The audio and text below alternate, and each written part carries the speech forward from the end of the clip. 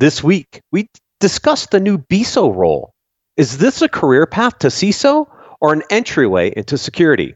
We'll debate. In the leadership and communication section, what is security? How to team up with IT for cybersecurity, executive cybersecurity leadership program launches, and more. Business Security Weekly starts now. This is Security Weekly, for security professionals, by security professionals. Broadcasting live from G-Unit Studios in Rhode Island, it's the show where we explore the business of security to improve the security of business. Your trusted source for actionable insights on leadership, communication, and innovation. Get ready for Business Security Weekly. People require access from anywhere to resources everywhere, but legacy security is ill-equipped for today's hybrid organization. Appgate SDP delivers zero trust network access for hybrid workforces and workloads, empowering trusted users with secure, frictionless connections to only what they need. Make your attack surface invisible and reduce time to provision by 91% with Appgate SDP, a leader in the 2021 Forrester ZTNA New Wave. Learn more at securityweekly.com/Appgate. Monitoring and maintaining compliance is a never-ending struggle with a high price of failure. Firemon helps customers meet complex and varying compliance requirements. Firemon has fully customizable reporting, analytics, assessments, and dashboards to meet the compliance needs of any organization. With Firemon, compliance reports take a tenth of the time, and real-time continuous compliance eliminates the anxiety and headaches of audit preparation. Improve security outcomes by improving security operations with Firemon. Visit securityweekly.com/Firemon to learn more.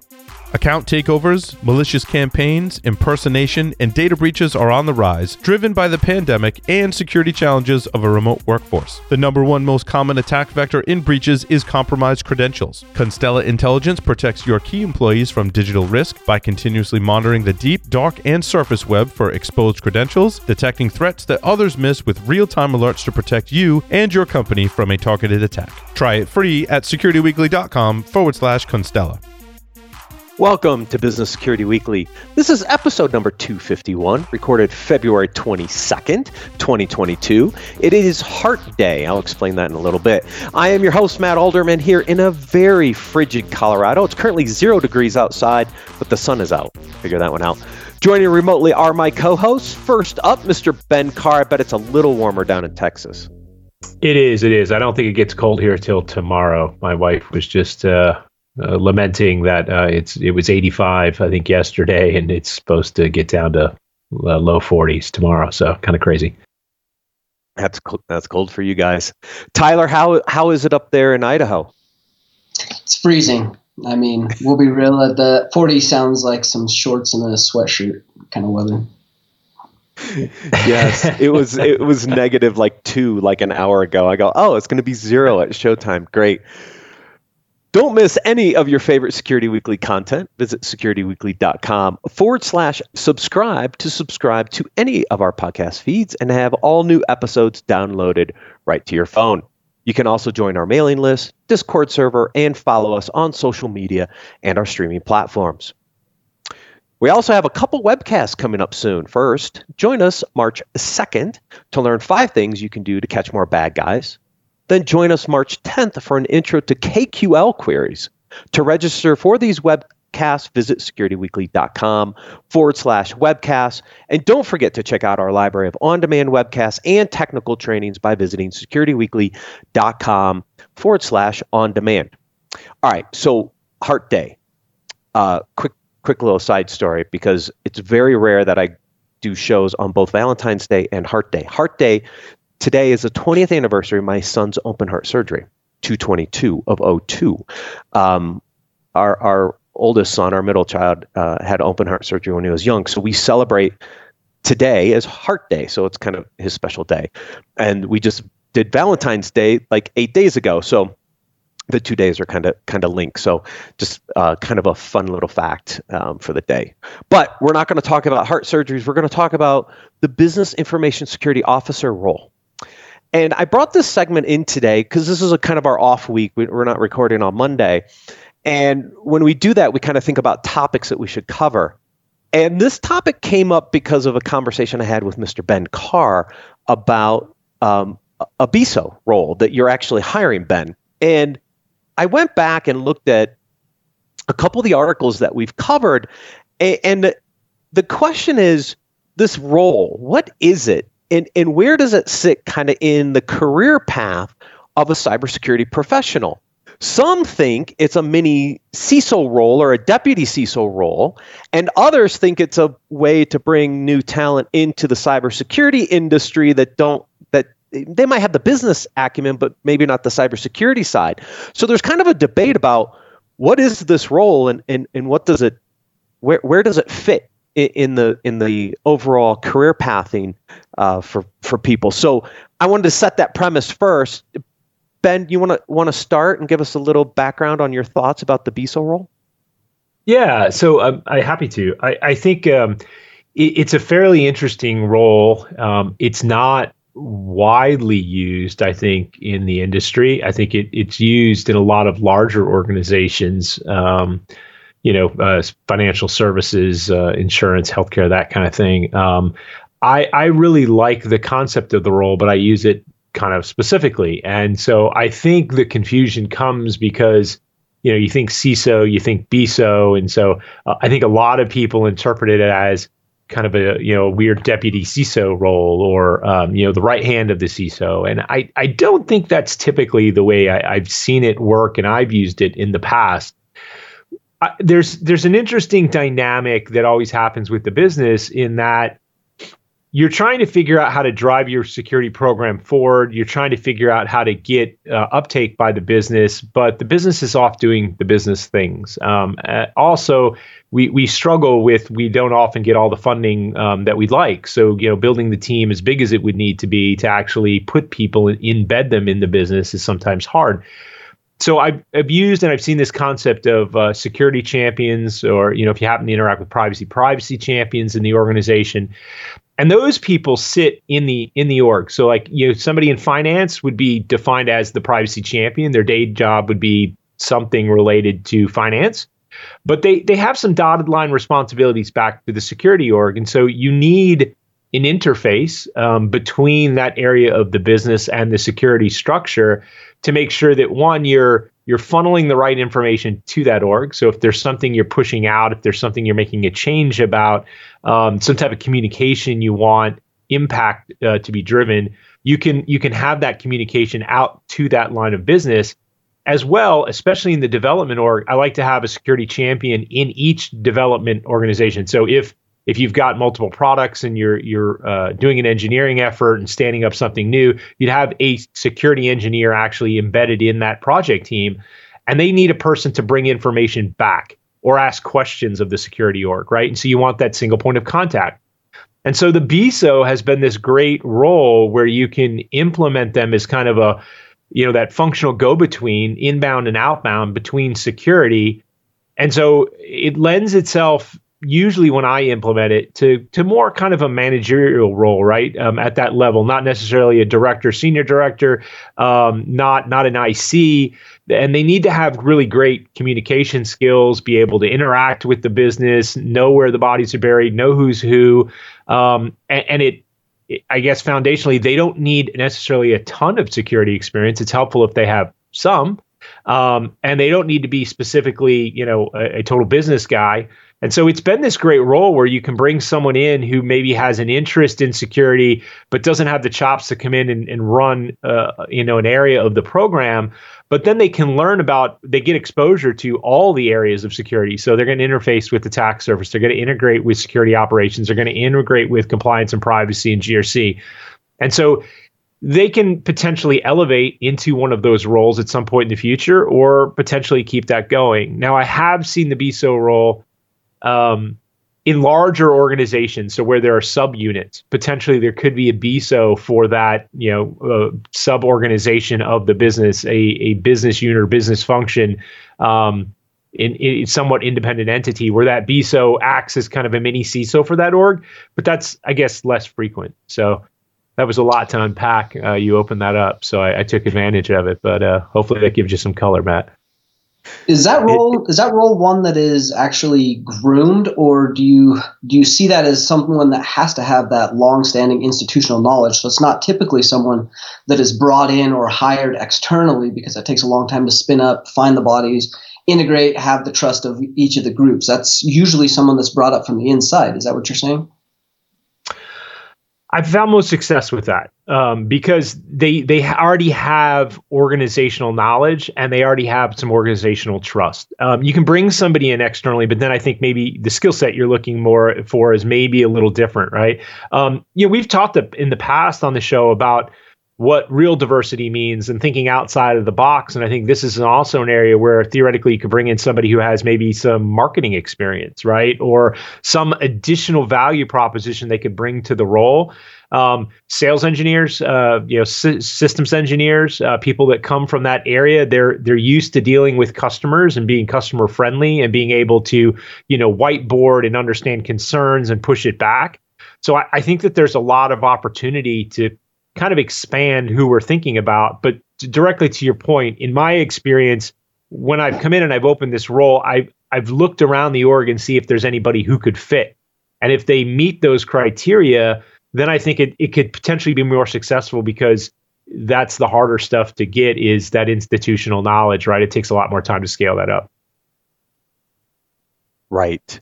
So what I heard you say, think about the BISO as someone who heads up the Security Champions program, right? I mean, that's kind of what I heard you say, Ben, right? Is that person is really working across the security champions in each of the different business units, right? And kind of managing that whole interaction, the ins and the outs of what the different business units need, the security requirements, et cetera. They're really facilitating your Security Champions program at the end of the day, right?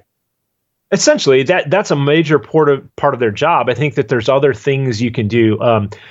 Security training and awareness. Sometimes that's in a GRC. Sometimes that's, I've seen it in ops. But that's something that the BISO can run with, I think. But I think facilitating that Security Champions and being the entry point to security for the rest of the organization and kind of pushing initiatives and agendas back to the org, I think is really helpful, and it gives that kind of push-pull mentality with security.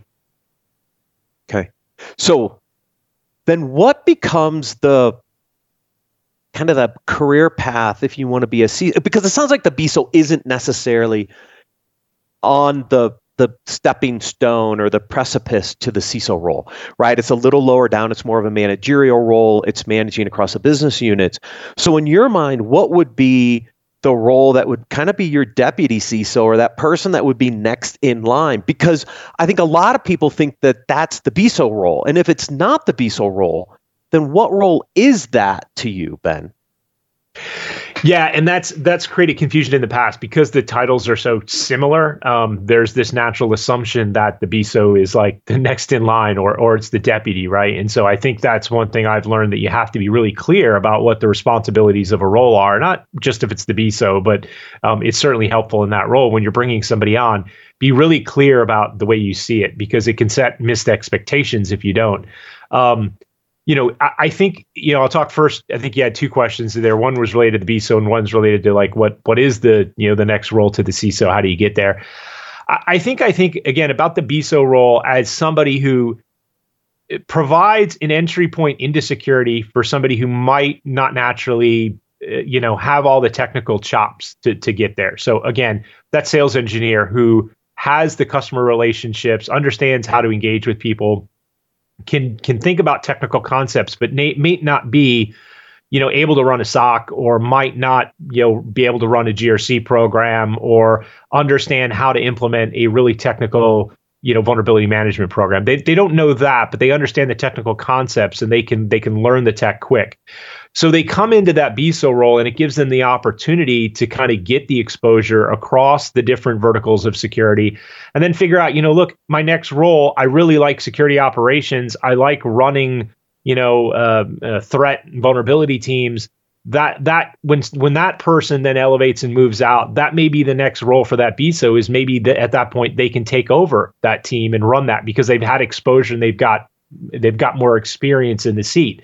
That person, again, maybe in marketing, who comes in and can drive that communications and delivery, depending upon what you're looking for, maybe it gives them the exposure and experience after a couple years in that role to move into something else in security. And maybe it's not a director, maybe it's working for a director in one of those other areas.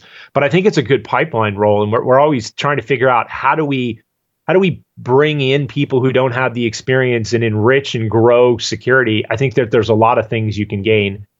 Now, when you think about what's the role to the CISO, I typically think that comes from somebody who's run, director of security operations, director of GRC, director, it's a director role. In larger orgs, you might have a deputy CISO, right? And that deputy, your second, then that would naturally be your succession plan, who you look to. I think it's really important for anybody in the CISO role to kind of identify some succession planning and think, if something happens, who's the next guy who's going to step into this seat? And you should always be trying to, groom your direct reports for where they're eventually going to go, and whether that's replacing you or moving into another part of the org. And to that point, if your director of security ops gets an offer to go somewhere, and you're trying to promote that and build that kind of suction to pull up from underneath, it may be that VSO that you want to tap to maybe run that area of the org if they've showed that they have the capability and they have the drive and the desire to do something additional moving forward. And that leads in a little bit to a conversation we've had multiple times on this show. Is it depends on the type of CISO you're looking for, right? Because if you're coming from the operational side, that means you have a little more technical skill set. You're more of a technical CISO. If you're coming from the GRC side, that's a slightly different kind of role. That's more from a risk compliance perspective. And so a lot of it's going to depend on what kind of CISO and what that transition plan for your CISO looks like. Depends on which of those director levels you're going to tap into, right? Yeah, I think it's the self-awareness, right? You have to understand what type of CISO you are, what the org's looking for, and then part of that is how do you groom the right people to be able to, move into that role or move into that seat. And I think, from a mentor perspective, I think that's one of the most important things is talk to people that you're coaching and say, look, if you're moving into this role, you have to really understand what are the requirements, right? Not just the hard requirements, but what are the soft requirements? What is the company actually looking for in that role or job function? And are you going to bring the right set of talent to that? Yeah, you have the technical chops, but this is somebody really ops focused, or it's somebody who's post breach, and do you really have the experience to do that, right? Is the program a build program? Do you have that experience, or are you more of a steady state guy? Just functionally, I think it's really important to focus on that and figure out, where the direction is and whether you're matched to it, or whether, the role for one of your, the people you're mentoring is matched for that.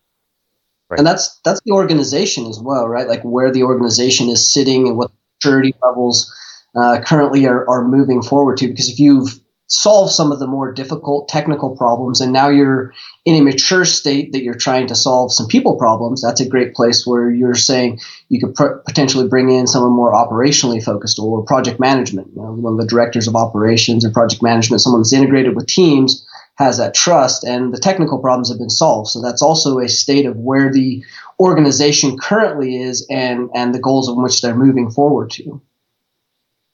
Yeah, it's a bit of the maturity of the organization, where they are. Are they early stage? Are they building to get to the next functional stage? Or are they massive and they're just kind of steady state running with it? But also what's the vertical that the org's in? Are they financial services, where they're going to be much more concerned about a lower risk tolerance versus manufacturing, where they might not have the impetus for a low risk tolerance? They may want to run with a much more stable program and not take on concerning items.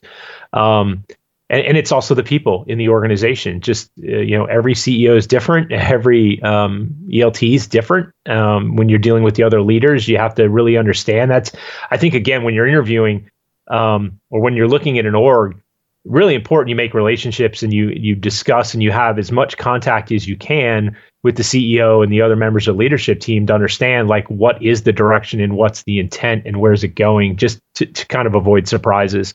And somebody coming in from a VSO role, looking at that from an outside perspective, or any of the leadership teams in security should have, as much contact they can with other leadership team members, with the CISO, understand, what his vision is and what he's trying to do, because, every type of CISO has a different, architectural arc when they're building their program and their org. Right. So Tyler and I wouldn't qualify as BISOs necessarily. If we were to implement a BISO role here, I think Sam and Renee potentially have a great entryway in. I'm curious, Tyler, have you ever, I'm curious for you, like, have you ever aspired to be a CISO? Like, are you taking that path, or are you taking a different path? Because, I was telling Ben over the weekend, we were chatting about this topic.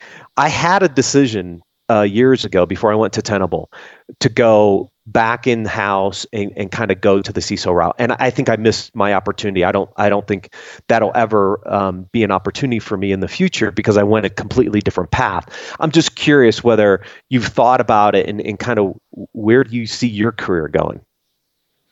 No, it is a regular occurring thought. It is one that I've tried to actually curate in two senses. One, remaining very technical while honing the business skills. Like, that's just a good consultant. That's someone that's, doing good work. But looking through the lens of, any of the orgs I'm going into, advising CISOs, looking at CEOs, talking at the boards, really speaking their language and understanding, like, is that something I would like to do? I think eventually, I think we all aspire to kind of move to that role where we have a little bit more control. We can pull bigger levers. We can get more strategic. We don't have to be quite so much in the weeds and maintain that technical aspect at the level that we do every day. That being said, many of us that are very, very technical and spent, decades doing the technical pieces, it's really hard to give that up. We would probably be very good CISOs or executives because we can do both if we maintain those skills and work towards it. But giving up some of that is a requirement to go to the CISO role. So that's where I think many of us that have been doing this a long time, you're at that point, that precipice where you're talking about, like, do you give up some of those technical chops and do you take that leap? And that's one I've been considering for quite a while, and I think it is something I'll eventually get to, because it would be very good from a strategic standpoint to give those directives and make some differences in bigger places. But the consultant still allows you to do some of that without having to fully commit. So I think I'm in an uncommitted relationship right now. I have a hard time committing. That's one of the hardest things, right? Is the challenge of figuring out, how do you balance, your desire to be technical and jump into things where you have core competency and, it's your sphere of excellence, if you will, but then manage that and say, but I can't do that now. I have to step out. I have to think about the bigger picture of this and think more strategically. And I think the new CISO is an area where they really fall into kind of almost a trap. Is, it's not really micromanagement, but it's just they're too in the weeds with their people, and they're not really trusting in the people you hire. And that's, I think you really have to hire good people. You have to make sure that you've got a good team supporting you, and then, lead by coaching, right? I mean, be able to get involved and know where the problems are, but at the same time, let people fail a little bit. As long as it's a soft fail and you can recover from that, I think sometimes there's a lot of value in that. It's almost like marriage, right? Like you get to that point where you have to give up a lot of control, and you have to trust a lot of people, and you have to allow people to make mistakes, even in areas that maybe you would do better for the whole relationship. And so that control issue and kind of giving some of that up, as well as trusting your people to make the right decisions and realize that, they may not do as well as you did, but you have to let them grow. And that's where that mentoring and leadership of really driving people to excellence, pushing them to get to that point and allowing them to do that. If you always take over and you're always hands-on micromanaging, that doesn't allow anybody to grow into the potential or the aspects in which they're striving for. And that makes a good organization when you start to get that very, very deep within inside of your teams. Yeah. Yeah. Go ahead, Matt. No, go ahead.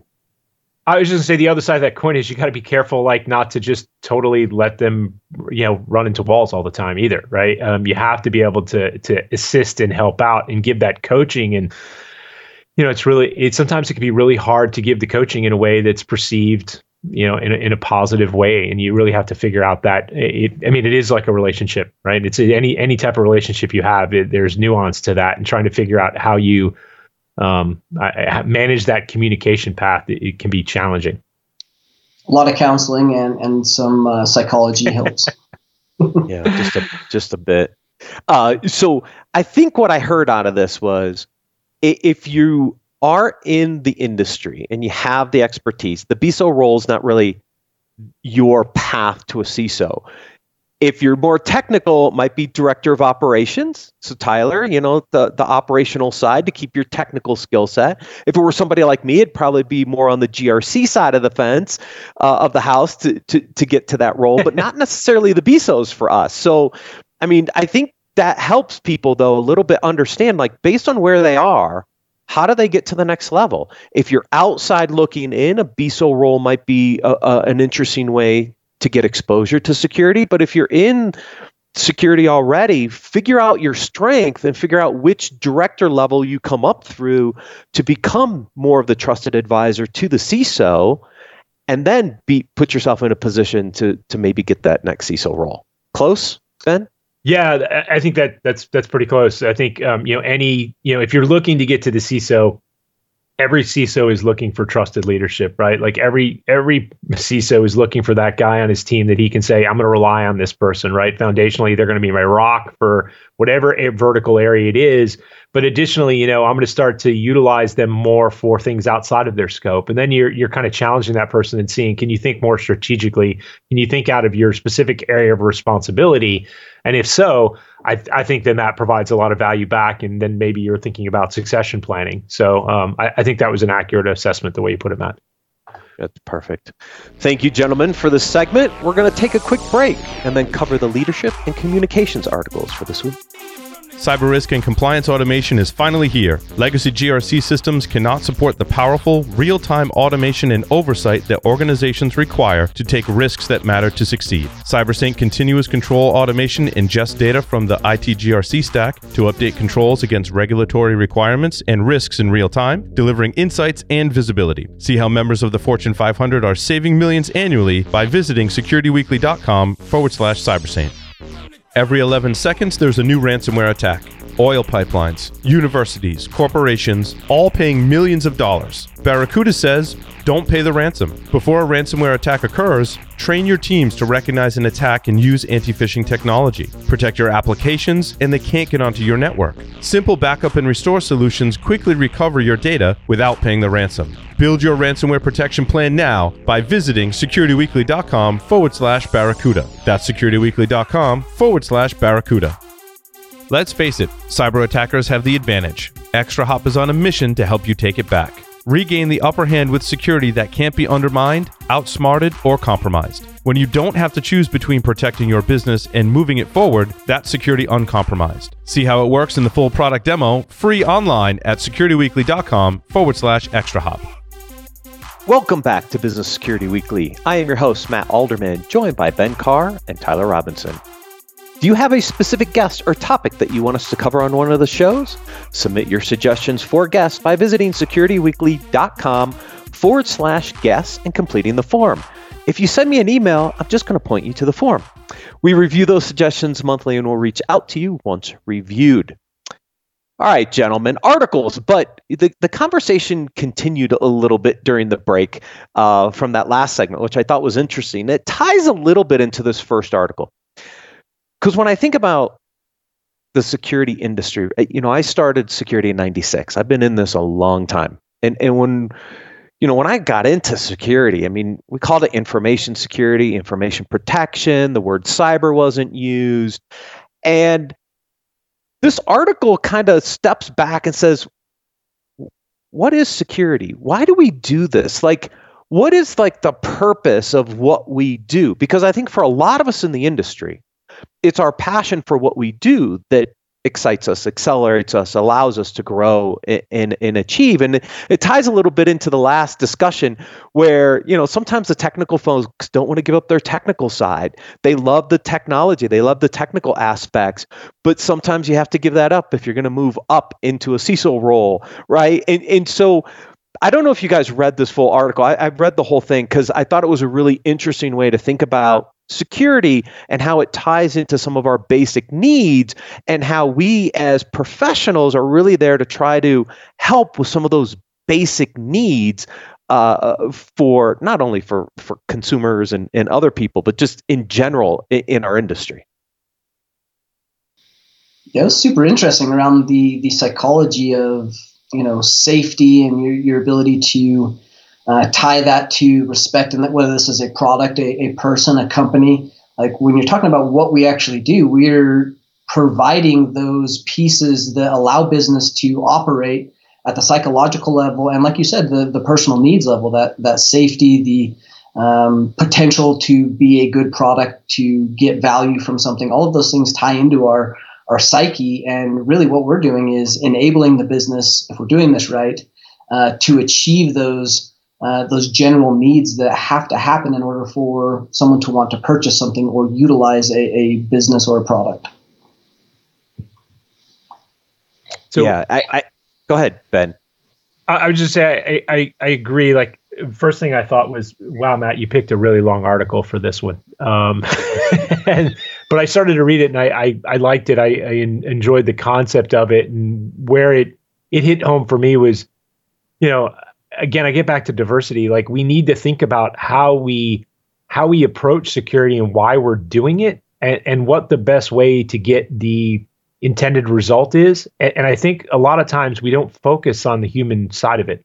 We don't address, what is actually going to motivate the intended use by the people in the organization or the customers we have, or, the board. And I think if we think about it in more of those terms, I think we could potentially be a lot more successful in the long term. Yeah, I've used this analogy before because I came from the nuclear power side of the world. I worked 7.5 years in nuclear power, and it wasn't a security issue, it was a safety issue, right? And I think this correlation of security and safety is one of these underlying principles I don't think we do a good job some days in our industry to really equate. We're there to provide a level of safety for our products, for our data, for our consumers, et cetera. And we kind of get caught up in the words around security and cybersecurity, and we use a lot of fear, uncertainty, and doubt sometimes. But at the end of the day, it goes back to like this just basic foundational elements of providing a level of safety. And that's what I loved about the article. It's one of the reasons I love this industry, right? I love it from the value purpose perspective of what we do, and what we're trying to do is to help us provide better security or safety for the things that we do in our day-to-day jobs. And that's why I took so much to this article. And yes, it's a little long, Ben, I'm sorry, but I thought it was a good reflection back on what it is we're actually here to do. And I thought that was a really good foundational article. I think that's one of the other parts that, as an attacker, right? Like, that is one of the key things that will stand out when you start to deal with people that operate on the offensive side, and companies that do really good offensive security and provide value to organizations. Those are the ones that really do connect the dots to the human. They make it personable. They tie to the board, and not just the business risk, which even some companies don't even get to the extent where they're linking the business risks to the technical pieces. Taking that a step further and tying that to the personal aspects of this, those are the ones that are doing a good job. They're providing the impact statements. They're providing the big levers to pull and the why behind it. If we as humans don't have that why, the psychology doesn't link those neurons together, and we're not able to make those leaps between business, technology, and the people and reason why we're actually doing what we do. Right. Ben, did you have another comment in there? No, Okay. I agree. I mean, yep. So this next article, I brought it in for one main reason. It talks about how cybersecurity changed through the pandemic. And I think most of the things in this article we know, right? we went from trusted to untrusted and borderless and all this other stuff. But there was a section on the BISO in here, and the reason I pulled this in is to tie to the first segment. And it's interesting how he talks about the evolution of the BISO role, which we just kind of debated in the last segment, as one upside to consider. And I think he's thinking about the BISO in a much larger organization. Similar to the conversation we were having, Ben, last segment, is that in the really large like enterprises like financial, having 4 BISOs across the business lines working closely with the CISO makes a lot of sense. That isn't necessarily the case for all organizations, though. Yeah, I think that's correct.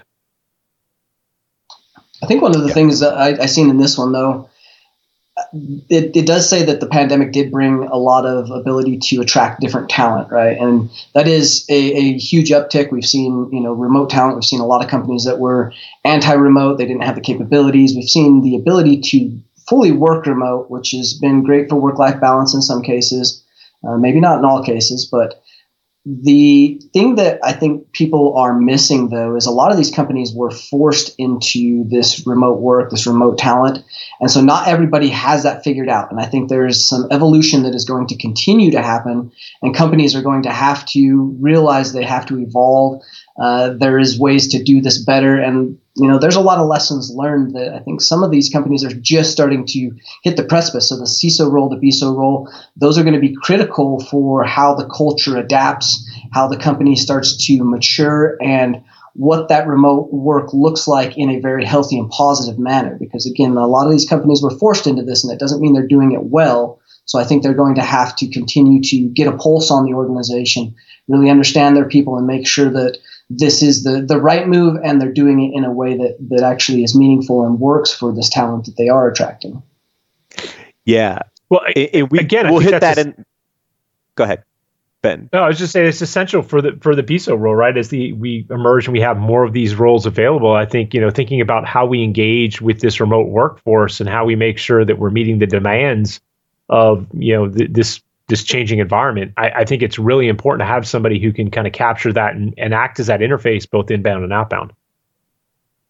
Yeah, we have an article at the very end a little bit on this topic. I should have put it right here in the order, but I didn't know we would go down this path at this part of the conversation. But we will talk about this a little bit in the last story around hybrid work and some of the tools and the maturity and the technology, to your point, Tyler, that's going to have to evolve to continue to support this remote and hybrid work environment. So we'll get there. The next article I put in here was really around how facility managers should work with IT and potentially security to secure networks. I think one of the big challenges, having come out of the nuclear world, right? I know how those plants were run. They weren't run by IT folks. They were run by plant managers. And when we think about manufacturing, right? We think about these different manufacturing environments. These are areas that we have to deal with, but they're not necessarily IT or security people. This is a really interesting challenge.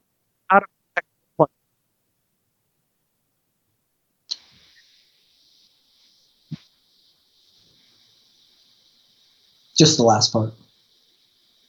What was that? Oh, sorry. Oh, must have been my network. Sorry, guys. I said they're not traditionally IT or security people. So how do they help protect these plant environments from attacks, right? And I thought this article did some interesting call outs of areas that the plant managers should really start to think about. Well, that's always been the problem, Matt, right? With IT and OT and security, the intersection of them, right? I mean, the OT environment's it's run by facilities and plant operations people, whether you're manufacturing and, putting out Doritos chips, or whether you're, managing a data center and you're on the, the facility side of the house. There's an intersection of that IT OT environment, and it's just always been challenging because it's been managed in a different way. And so I struggled with that when I was back at Visa. We had issues with that when I was at Nokia, and it just continued to be an issue. And I think you're seeing a lot of that intersection kind of breaking down, and people assuming now that they have to address that. Yeah, I think you've seen the emergence of several companies that have kind of in the cybersecurity side that have kind of come up to address that intersection. And not even just the OT side. Well, the OT side, but ICS in particular, those are we've got a much broader awareness of cybersecurity attacks, kinetics that can happen from that. But you even start to look at some of these safety, like fire protection systems.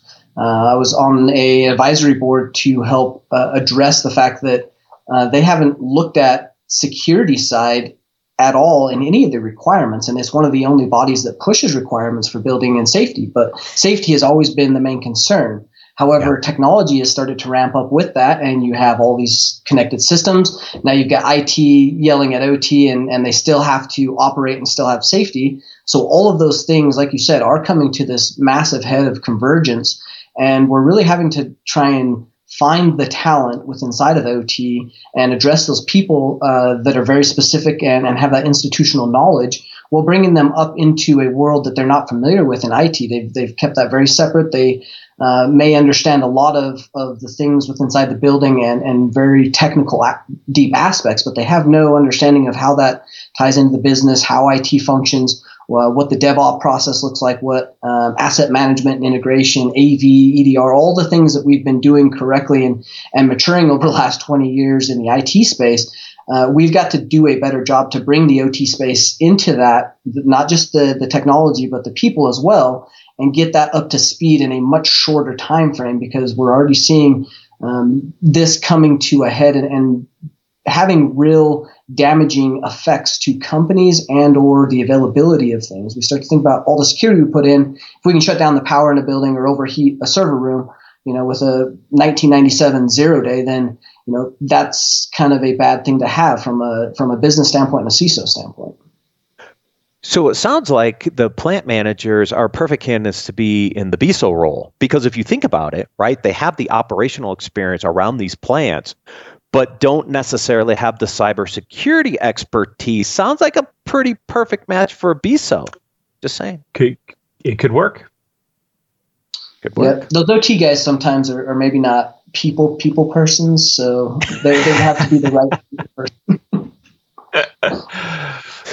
Okay. All right. Fair enough. Next article, time to bring the cybersecurity technical debt under control. Yes.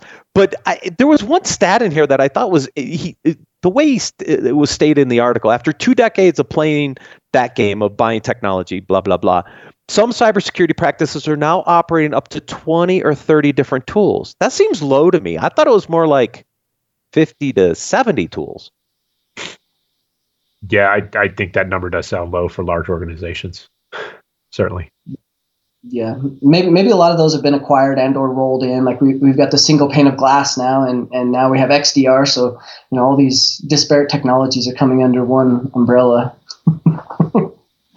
Kinda. So Ben, when you think about your strategy, right, at the CISO level, how do you start to deal with all these potential tools that are out there? What's the optimal number for you? Like, how do you is it 20 to 30 or is it more than that? Like, how do you whittle down some of this cybersecurity technical debt that's been building up for years before you potentially even walk into an organization? Yeah, look, I don't think there's a number, right? I don't think I go in and say, well, I've got to have 30 tools or I've got to have, 45 tools. Like it's not a number. What I'm looking for primarily is where's the risk sit in the organization? How do I figure out how to implement a set of controls that address that risk appropriately? And if that's 20 tools and that's the right number, that's great. If it's 60, then that's the right number and that's great. Ultimately, like everyone struggles with budget and how we address budget in the organization, because there's always this push to lower it. Even if you've got a decent spend, like you always feel like you're being a better corporate citizen and you're participating more at the executive level if you can come back with some type of cost savings or more cost efficiency. So I think that's always a pressure. But at the end of the day, what I'm looking for in tools is, and I think this article talked about it a little bit, is tools that integrate and work with each other in an efficient manner. I really need that integration and efficient workflow of data so I can make decisions based upon risk. I need things to work in a holistic way, and that's why I think architecture is really important. It's really great to put a new tool in that does something, but if then I'm forced with a more manual process or more work, that can make it much more difficult. So I'm looking for how to automate, how to use a common set of tools that work together well. And then, when you come into an org, you may find that there's 3 different tools doing the same thing. So I'm looking to eliminate that and get down to a standard set of tools or a reference architecture around that I'm building. So I've got, one tool for, potentially for EDR. I've got one tool for VM. And I may use something for a backup, but I certainly don't want to rely on that as, the everyday tool for VM. I have 3 different vendors I'm going to. That just doesn't work. Yeah. That cross domain is really critical. And I think this is still one of the big return on investments you get from your money when you do, say, offensive assessments or pen tests or purple team or architecture reviews.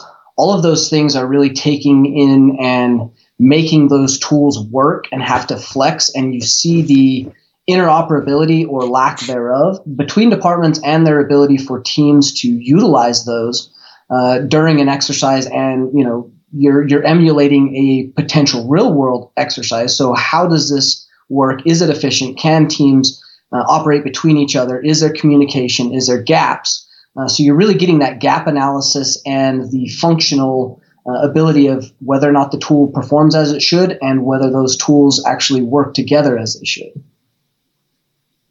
Yeah, definitely a fun little challenge for most organizations.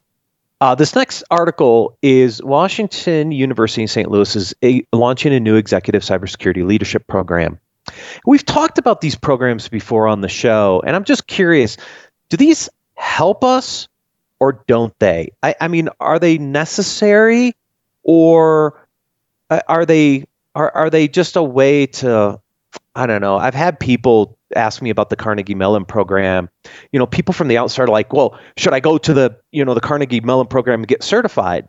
That's not necessarily going to get you what you think you're going to get. So I'm kind of mixed on some of these programs. Yeah, this is, I don't know. I've asked myself the same question, right? Is it worth it to go do something? Is it worth it earlier in my career? Is it worth it to get a certification? I guess it can be beneficial in some cases, but I think, if I read the article, this executive cybersecurity leadership program is targeting senior level of executives in cybersecurity. Well, if you're already a senior level executive in cybersecurity, I'd wager that you probably have the functional skill set, or I would hope so, that this program is going to provide. So I look at training or certifications more to, up level or get you new skills. If it's just attesting to the skills you have, I don't know how much value there is to that. It just, I don't know. I question it. And, this happened back with the CISSP, right? I mean, when I was a sales engineer, how many salespeople were going and getting the CISSP? Did that mean that they knew really anything about security? It didn't. I mean, it meant they were able to pass the test, right? But I think the foundational experience of actually understanding how to implement it and why is really the more interesting aspect when I'm looking to hire somebody versus whether they have a specific certification.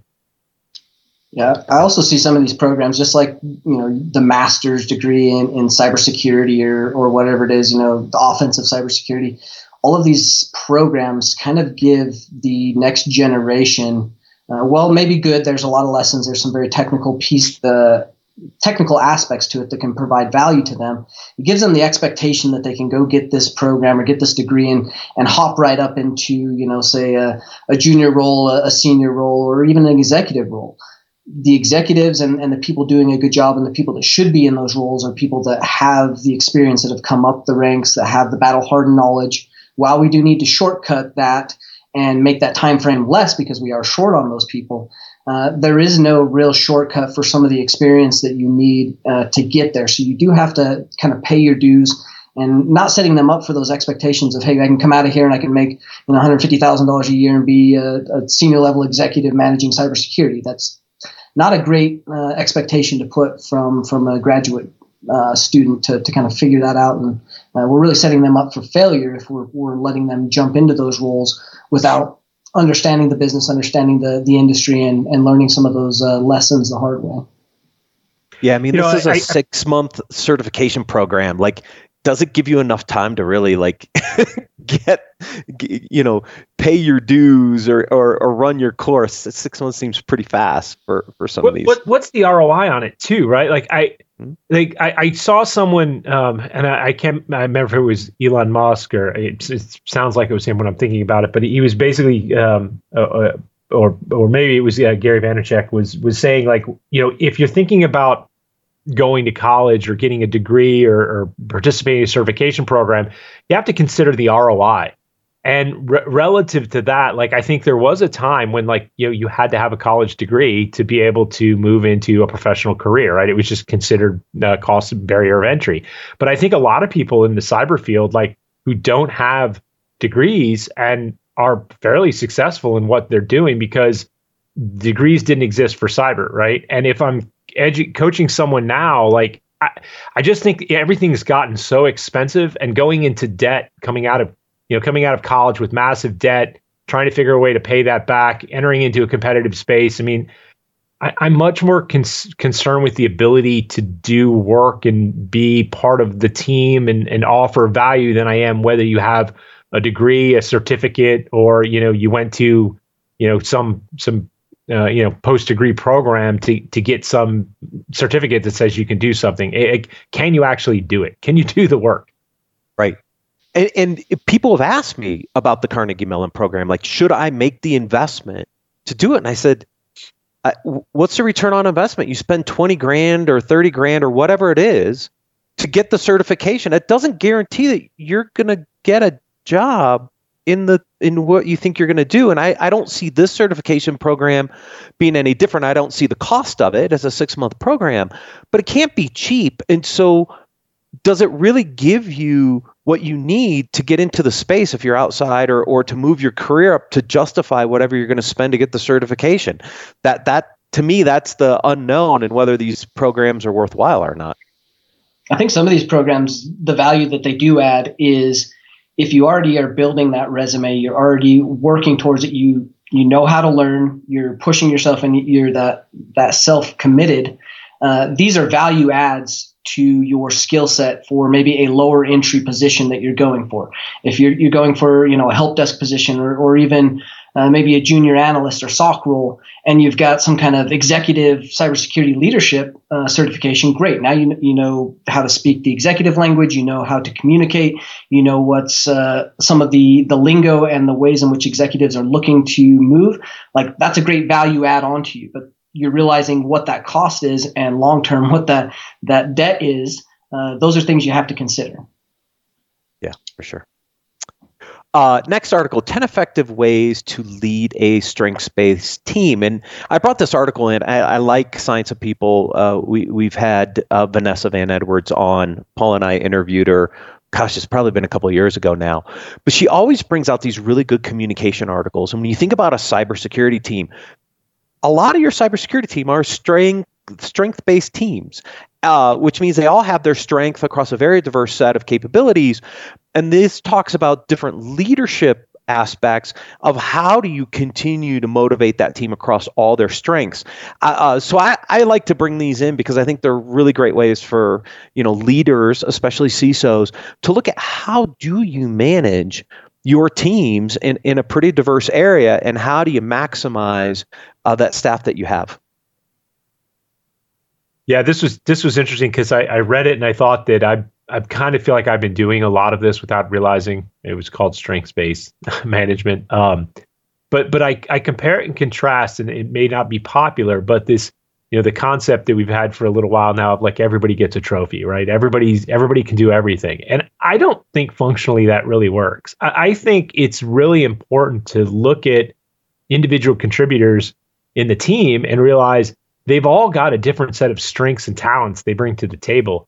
And from an operational side, like knowing that and knowing how to capitalize on that, and then hiring to where you have deficiencies. So if you're missing something on the team, you need to hire to fill that gap to give you well-roundedness. I think that's super important.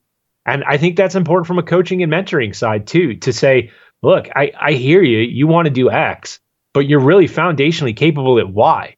And if you do that, like your long-term success will be, magnitudes better than if you focused where you thought you wanted to go. And that self-awareness, it's hard. It's hard for me to figure out where I'm good, things that I'm good at, where I didn't think I was, and things that I'm not great at that I potentially thought I was better at. And so you can learn to, minimize those weaknesses and maximize the strengths. You can focus on trying to build up areas where you have gaps.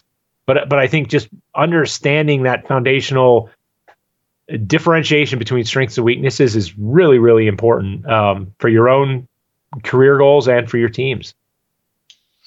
Yes. As well as identifying and knowing your team members, and the fact that everybody's kind of in a unique spot within their life. They may not be good at something currently because they've got things going on outside of it. Maybe you know it, maybe you don't. So always realizing that there is more potential in people, identifying those strengths, keeping them under wraps, but also giving that grace to the individual team members, and not discounting their abilities later. And I've done this personally many times. Like, I didn't realize they're going through something, and you pass them up. You don't think about a particular role or strength that they may come into later once they get through something in their personal life, or it's a different point in their career where they've matured past something.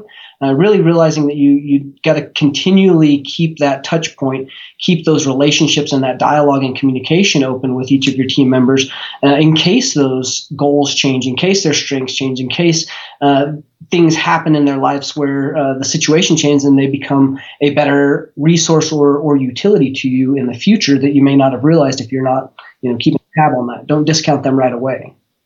Yeah, I think that's a great point, Tyler. You can have strengths, but if you don't have the desire, like, you probably won't be successful either, right? So you kind of have to match those up. And as people's desires and strengths change over time, the person you were when you were 20 isn't the person you are when you're 40 necessarily. So I think learning to recognize that and let people functionally change. I think one of the things that it's great from a CISO perspective is let people move around in the org. Like, don't functionally pigeonhole people into, well, this guy's a great operations guy, so I'm just going to keep him in operations forever. He may just not have had exposure to GRC, and he may excel in that, or she may excel in vulnerability management and have never done it before. But once they get exposure to it, they may realize their desire changes too. So I think that's a great point you bring up. Well, that's a great way to keep very talented and high-performing people. You'll always notice they'll often be said that they jump ship a lot, they move, they don't stay in one place. If you offer that and you want to retain talent, you keep those pathways open and you provide that novelty with inside of the company so that they can go explore, so they can have that new sense of adventure, that new challenge. That will retain talent 100-fold. Over any of the little benefits that you think make a great program, the workouts, the flexible time, like all of those things are great. The novelty and challenge for high performing, especially high talented and high demand people, always keeping that open path for them across the organization and not pigeonhole them. That's a huge benefit and a win, especially from, like you said, the CISO role. If you can identify that and allow that to happen, while it may be more difficult for you, you'll retain that talent and they may often come back. Yeah, because if you're not giving them the ability to explore their purpose and keep them engaged, they will go find another job for more money and better benefits somewhere else. It's just a fact, right? And so to your point, Tyler, like, give them the opportunity to grow and try different things and stay engaged, because it's going to be really expensive to replace that talent later. Yeah. That's so true. This last article is, in a hybrid world, your technology defines the employee experience. This kind of ties back to a conversation we had at the beginning of the segment, or towards the beginning of the segment, about this new remote workforce environment and what it's going to take from a communications, collaboration perspective to make it work. Because as Tyler said earlier, not every organization, went there freely, and they're still trying to figure it out. And how you enable technology to keep these teams engaged in these remote or hybrid work environments is going to be a key part of again, how do you retain and keep talent in the organization? Otherwise, they're going to get frustrated and leave, and now you got to go through a whole new recruiting process. Yeah, that autonomy, like we've seen a lot of this where companies are not used to that, like providing that autonomy, not having that micromanaging. Those are really important things for high performers. You're going to get a lot of productivity out of them. You're probably noticing your work going through the roof. People get things done. That doesn't necessarily equal happiness. That doesn't necessarily mean that it's a great thing for the team. You start to lose some of the team dynamics. You start to lose some of that sense of co-ownership, the collaboration between peers, the learning. All of those things feed into these high performers. While you may see an uptick in productivity and work, again, many of these companies have not figured out how to address the team dynamic or address some of the loneliness or segregation or pigeonholing that happens by default, because we all are really good at getting heads down. We're very good at getting work done. The high performers will always get the work done, but that doesn't necessarily mean that they're feeling fulfilled at work. And so trying to address some of those and let the technologies not make more work for your team and have random apps to check in on you and be this automated system, but really figuring out how to get the team dynamics back and get the communication and relationships to maintain while being remote without causing this unnecessary meetings and unnecessary things too.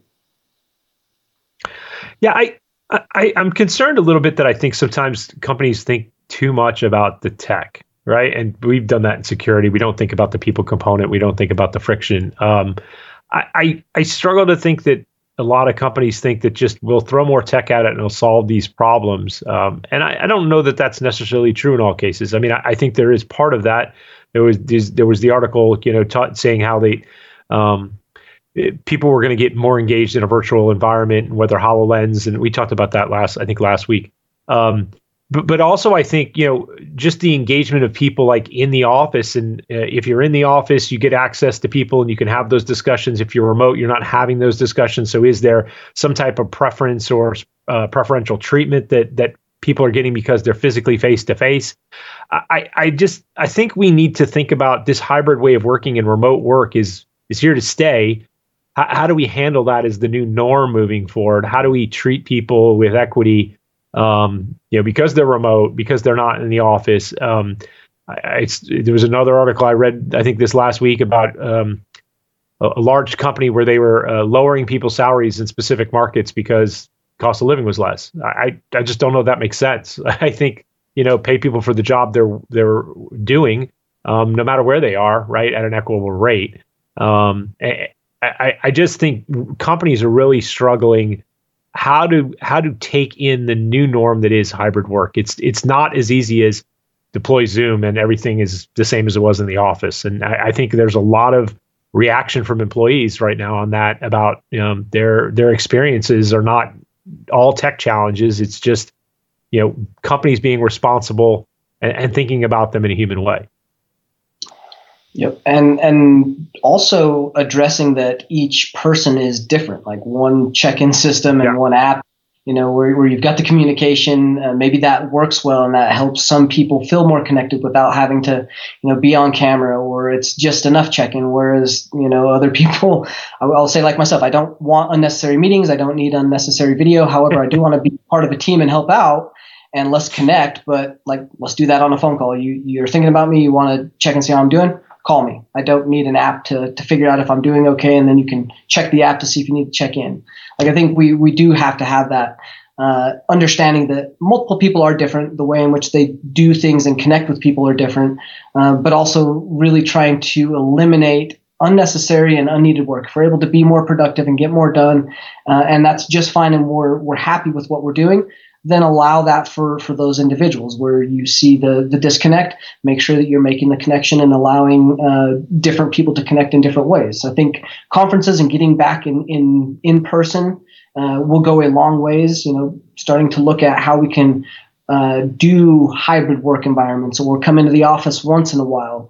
These companies really do have to start to have a thought process, a design, and start to think about what we're going to look like in the next year or two, because that's when things are going to start to take a shape and a form where you're going to see companies really stand out, the ones that have thought about it, implemented good plans, had some of that flexibility, and they really know their people, as opposed to just, hey, we're going hybrid, here's 3 days, mandatory days you need to be in here with the team, and just shutting all that down. I think really having a plan, thinking through it, communicating with your teams, and really understanding what the business needs as well as what the people needs outside of all the technology is where we're going to see some big changes for big companies.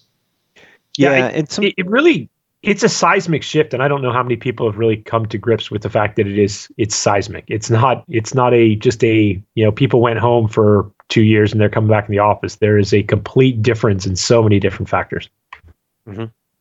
Yeah, I was reading a really interesting article this weekend between basically the physicals and the virtuals.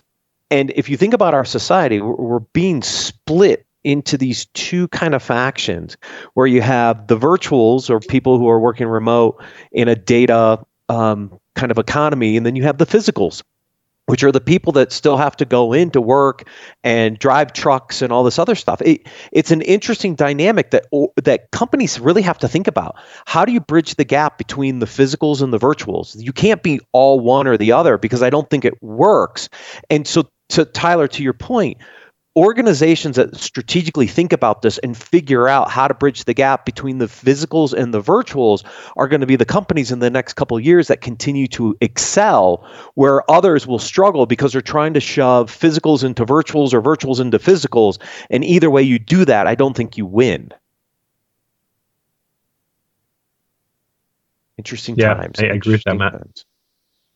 Yes. Gentlemen, always a pleasure. Thank you so much for joining me today. Thank you, everyone, for watching and listening.